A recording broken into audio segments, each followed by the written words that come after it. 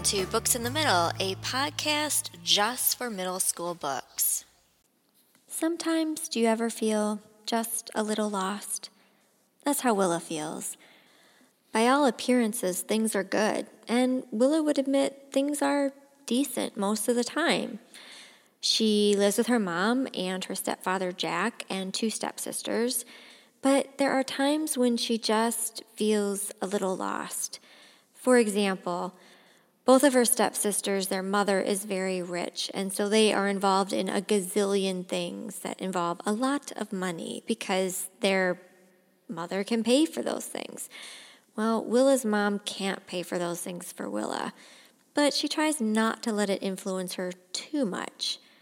Still, there are times when she just feels a little lost in her family. One day after school, Willa is the first one home. There were 4 messages, all in the past 2 hours. That was a lot, but not unheard of. We knew that if there were any last-minute changes in our schedules, we were to call home and leave a message.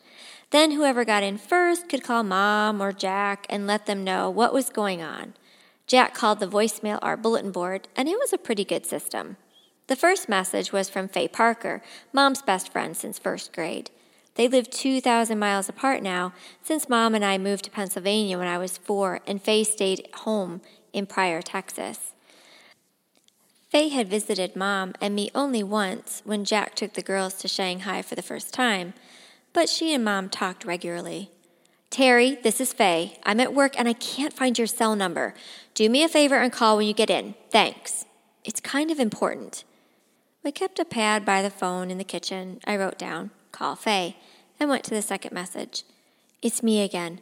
Terry, I don't want to get you concerned or anything, but there's an Amber Alert for one of the twins. I'm not sure what's going on, but I really need you to call me as soon as you get in." Faye didn't have any kids, so I tried to figure out who the twin might be and why Faye or Mom would care. The third message was only 30 minutes old. "Terry, call me as soon as you can. It sounds like Budge is in a lot of trouble. Have you heard from him? Just call me, okay?" I underlined "call Faye" 3 times and tried to figure out who Budge was. I didn't think it was any of Faye's exes, or if it was, why Faye would think Mom would have heard from him. I knew I wasn't going to like the 4th message, but I played it anyway.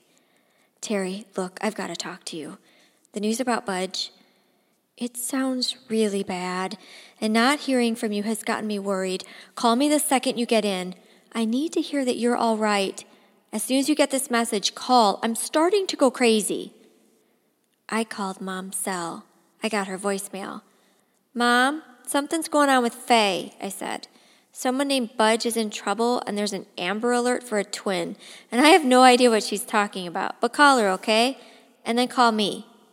I hung up, and almost without thinking, I called her again. "Call me first," I said. "I'm home. Call here." I realized then that I was shaking, like Faye's craziness had infected me.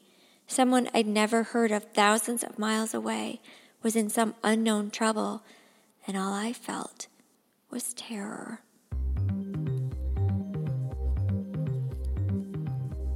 Blood Wounds by Susan Beth Pfeiffer.